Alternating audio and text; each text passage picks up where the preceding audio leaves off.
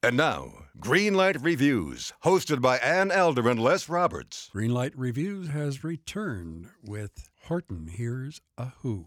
I'm Les Roberts. And I'm Ann Elder. Horton Hears a Who is, of course, a Dr. Seuss book of long standing. It's very, very much a book for little children, as opposed to The Grinch and some of the other things that are a little bit more satirical and adult. Mm-hmm. It's a lovely story. Horton is an elephant. Yes. And at the beginning of the movie, we see these specks coming down from outer space, and one of these tiny, tiny little white specks lands on a flower. And Horton picks this flower because he's carrying it around with his nose, Right. as elephants do. He can hear in this microscopic little speck. There's a whole community down there. They are called Who's. And they live in Whoville. He can talk to them, especially to the mayor, but nobody in the jungle can hear them, and nobody in the jungle believes him. They think he's crazy. Yeah. Horton, of course, is played by Jim Carrey. The mayor of Whoville is played by Steve Carell. And their voices are really quite good. Excellent. Because they're such good comedians, they are able to make the most out of the script. I think so, too. Now, the villain The villainess.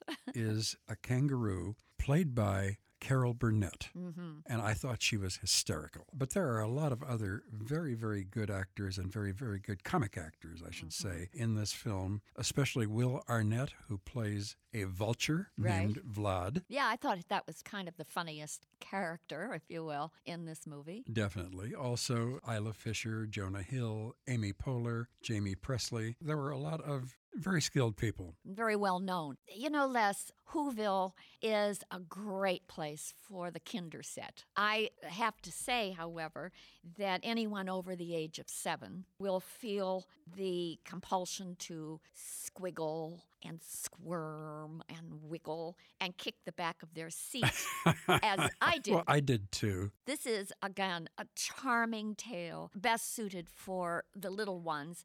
And I think, Mom and Dad, it's very, very sweet of you to go to this movie with your little ones. I think that's a good thing to do.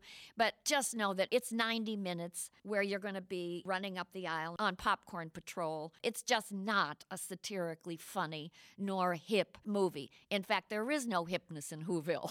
Not at all. It's fun. It's lovely. It's very, very much a movie for small children. I'm talking about they've just learned to read. They've just learned to judge what's going on around them in the world. If your children like the early animated Disney features, and many, many moms and dads have them, and they put them into the DVD player, and the kids can watch those movies, they're going to like this picture because it's just fine. It's just not a clever, satirical, smartly written movie in the genre of Ratatouille or Ice Age or Shrek.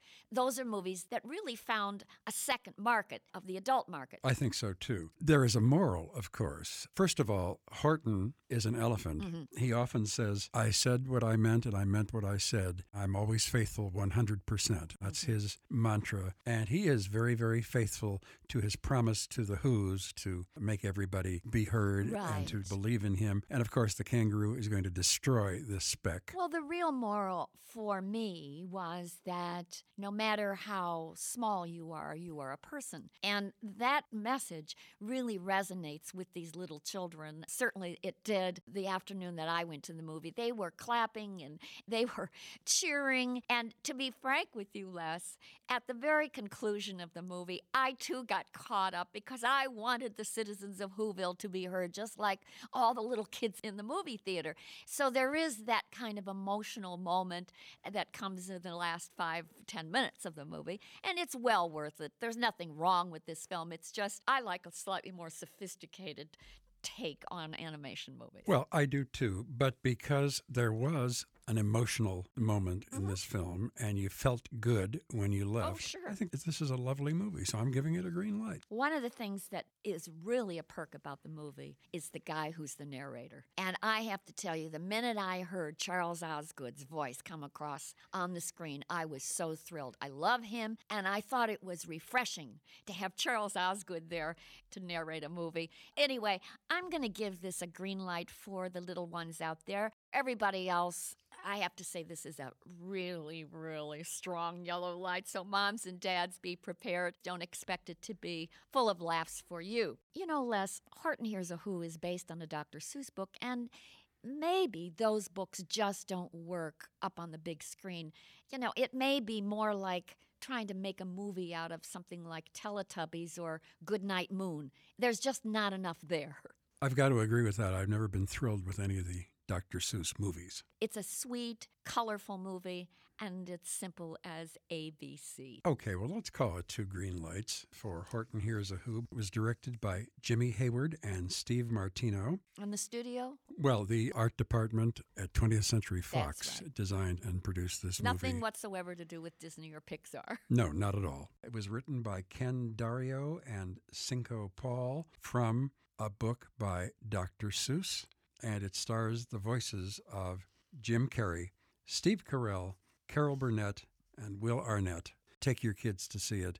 Get a large popcorn for yourself. 2 green lights for Horton Hears a Who. Until next time, I am Les Roberts. And I'm Ann Elder. And we're looking forward to seeing you having a great time at the movies. You've watched them in unforgettable adventures, love affairs, and tragedies. Now it's time to hear their own remarkable stories. From the makers of Death of a Rock Star and Death of a Sports Star, this is Death of a Film Star. And action. Starring Heath Ledger, Marilyn Monroe, Chadwick Boseman, Robin Williams, Carrie Fisher, and Bruce Lee. Search for Death of a Film Star in your podcast app. You've seen them tell stories. Now it's time to tell theirs.